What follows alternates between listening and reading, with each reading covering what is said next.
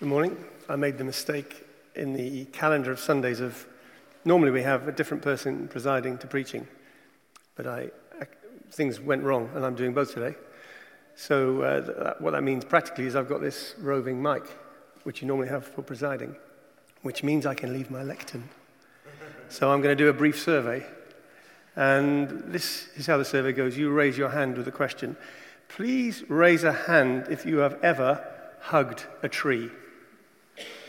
It's quite high. I'd say that's 68, 69%. Please raise a hand if you know where the green man is on the walls of this church. Please raise a hand if you know where the green man is on the walls of this church. So that's actually very good. I'll call that 1%. I'll call that 1.5%. And finally, this is in two parts. This is about the name of the biggest company in the world. Who thinks it's Apple? Okay, that's 3.4%. Who thinks it's Amazon? Oh, that's very good. That's 8.9%. If you think it's Amazon, you're almost right. The biggest company in the world is a company of trees, and we know it as the Amazon. It's the rainforest, which is home to 390 billion trees, which is quite a lot. But still, it's only a fraction of all the trees. There are 3 trillion trees on Earth, and if we shared them out between all of us, not all of us in here, between all of us everywhere, we would have 420 trees each. Some people think that's too many, and we must reduce the number. So every year we cut down or we burn 15 billion trees. As we were hearing earlier, trees and other plants make life work for us. They produce oxygen and absorb our carbon dioxide. The Amazon rainforest, which is currently on fire, cleans the planet's air. It sucks up and sinks carbon dioxide from cars and planes, and it basically turns down the thermostat on the planet as we are turning up the thermostat. This talk is about trees, but parts of it have been recycled, and that's because we're finally coming to understand that everything meaningful is meant to be recycled. So this pot of Nutella, for example, it used to be a bunch of hazelnuts, like the one that you might be holding in your hand. But now it is a literary device to take us to a woman called Julian who lived in Norwich in 1342. Julian, like you, once had a potential tree in her hand, and the potential tree spoke to her. She was living at the time of the plague, which killed more than a quarter of the 4 million people who lived at the time in this country, in these islands. They thought she was going to die as well. Here she is. And a priest came along with the last rites, but then Julian perked up, and she started to feel better, and she started to see things. She started to have visions where Jesus Christ showed her things. These are known as showings, and they were so powerful that Julian decided to become an anchoress, living alone in a room attached to a church with only her cat for company. See, there's her cat. This is a rare 14th century digital image. Julian mainly prayed and counseled people. People come from everywhere to talk to her because she was thought to be very wise. She was ahead of her time. For example, she used women's experience of motherhood to explore how God loves us, and she talked of Jesus as our mother.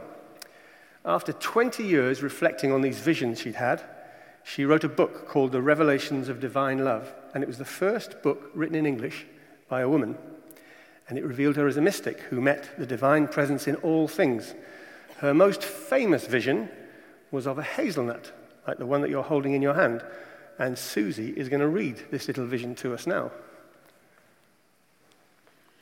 God showed me a little thing, the quantity of a hazelnut, lying in the palm of my hand. And to my understanding, it was as round as any ball. I looked upon it and thought, what may this be? And I was answered generally this way: it is all that is made. I marveled how it might last, for I thought it might fall into nothing because of its littleness.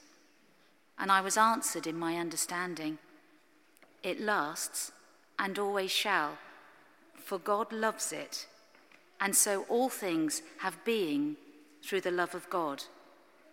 In this little thing I saw 3 properties. The first is that God made it, the second, that God loves it, and the third, that God keeps it. So Julian in 1342 saw the entire created universe captured in a simple hazelnut. She saw that everything exists and is sustained because God loves it. God made it, God loves it, God keeps it. At the beginning of the story that we live in, the one that we heard earlier from the book of Genesis, there are trees, maybe hazelnut trees. God planted a garden in Eden, and that's where he put the person that she just made up. She made all kinds of trees, beautiful to look at, good to eat from. One was called the Tree of Life. And as well as being on the first page of the Bible, it turns up again on the last page. This time it's in a different garden called Paradise. And if you walk over to the chancel there and you look up, you'll see a verse painted high up on the wall, a verse from Revelation which reads, "The leaves of the tree are for the healing of the nation. And you and I, we are the leaves of the Tree of Life." And in fact, there's hundreds and hundreds of little leaves painted on that chancel from a long time ago when people wrote on those tiny leaves, people they were concerned about, people they were inspired by, people they were praying for. And that's why the leaves you've been given today are a continuation of that, because they'll be on the new altar cloth, which will sit underneath that. The Tree of Life turns up in many ancient wisdom traditions. In our modern industrialized world, we take trees for granted as a resource. But recently, we've become conscious of them in a different way. For example, how, without them, we wouldn't exist. We watch forests being cleared, or we see fires burning them down, and we fear for the world that we now understand as an ecosystem, a place where all things depend on all other things. Humans did once know this, but we forgot. Trees, on the other hand, never forgot. And we know this because in recent decades, science has revealed trees are part of something called the Wood Wide Web, a social network of plants. A forest, for example, is not a huge company of individual trees, but one remarkable superorganism. And what we're learning is that trees look after each other for the common good.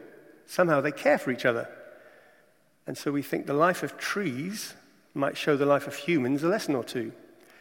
This year's Pulitzer Prize for Literature went to a novel called The Overstory, which describes the world of trees, a world which is vast, slow, interconnected, resourceful, magnificently inventive, and almost invisible to us because we don't notice it.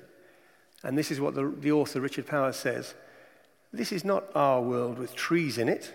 It's a world of trees where humans have just arrived. In the story, a group of people come to understand how related that we all are to trees and how we must rebel against their extinction. And one of the young activists working to stop the clearing of another ancient forest reminded me of Dorothy Stang. Where's Dorothy? Here she is.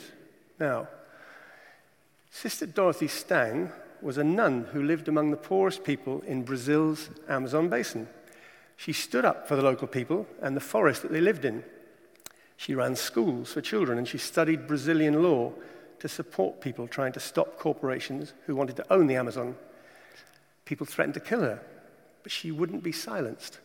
She wouldn't abandon the local farmers who, she said, want to live with dignity while respecting their environment. And then she said this, which should go in the next edition of the Bible. The death of the forest is the end of our lives. The death of the forest is the end of our lives. In February 2005, Dorothy was walking alone in the jungle, as she often did, when 3 gunmen came out of the bushes. She had her Bible, and she started reading the Beatitudes to them. Blessed are those who hunger and thirst for righteousness. She was shot dead at 73 years of age. Some people call Sister Dot the patron saint of Extinction Rebellion. At Sister Dot's funeral, one local man stood up and he said this, which should also go in the next edition of the Bible. Sister Dot, we are not burying you, we are planting you. Isn't that incredible? Thank you, Sister Dot. You knew something that we didn't know, that we need to know, something that Julian in Norwich also knew. There are 2 modes of being in the life of faith, action and contemplation, protest and prayer, doing and being. Sister Dot's action sprang from her prayer. It was her quiet, that guided her noise. Now, a bunch of us were gardening outside in the summer, and I'd mentioned to Norman, who's normally here, but he's not today, he's obviously having a lie-in, that I'd been reading a novel called Lanny, which is about the ancient folklorish figure of the Green Man, and how the Green Man is present in many ancient church buildings. "We've got one here," said Norman, to my surprise.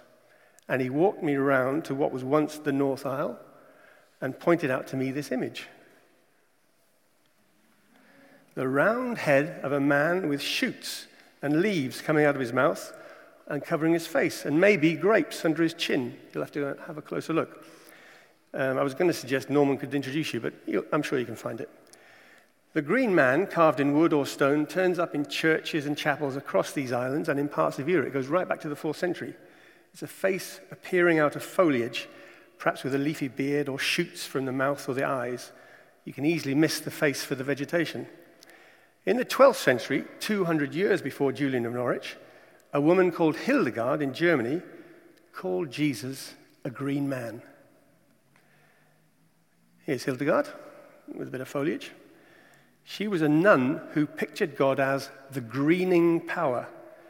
She compared the sap in a tree to the Holy Spirit at work in each of us.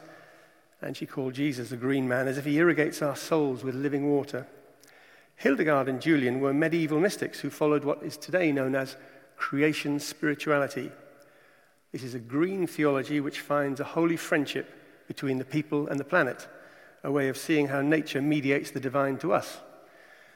There's an American priest called Matthew Fox, and he's developed this creation spirituality in modern times. And he says, when Jesus taught us to love our neighbor, he was also inviting us to love our neighbors, the trees, the animals, the birds, the rivers, the ocean, the forests.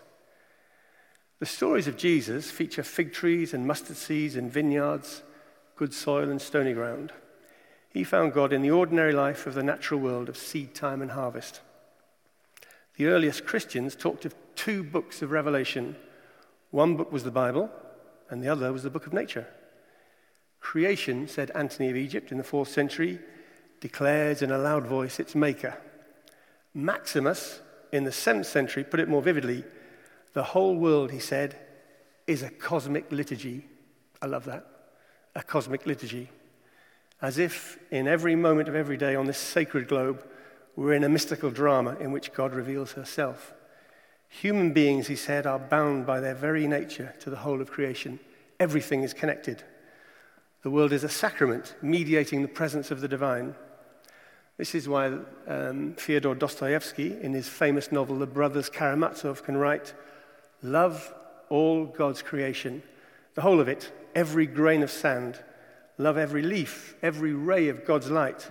Love the animals, love the plants, love everything. If you love everything, you will perceive the divine mystery in things." If we see God in a hazelnut or in a tree on the street, it transforms how we live our lives. If we see our world and all its creatures, every forest and tree, as a book of God, revealing the divine on every page, we find ourselves in a new story where all good gifts around us are sent from heaven above. If our work for climate justice springs from prayer, then it will also be rooted in love, as we begin to understand how we are all part of a cosmic liturgy, how the world, like the hazelnut, is a sacred place. And as Lady Julian put it, God made it, God loves it, God keeps it. So I dare you today to hug a tree. And remember that poem we heard earlier. I think that I shall never see a poem lovely as a tree that looks at God all day and lifts her leafy arms to pray. Poems are made by fools like me, but only God can make a tree. Amen.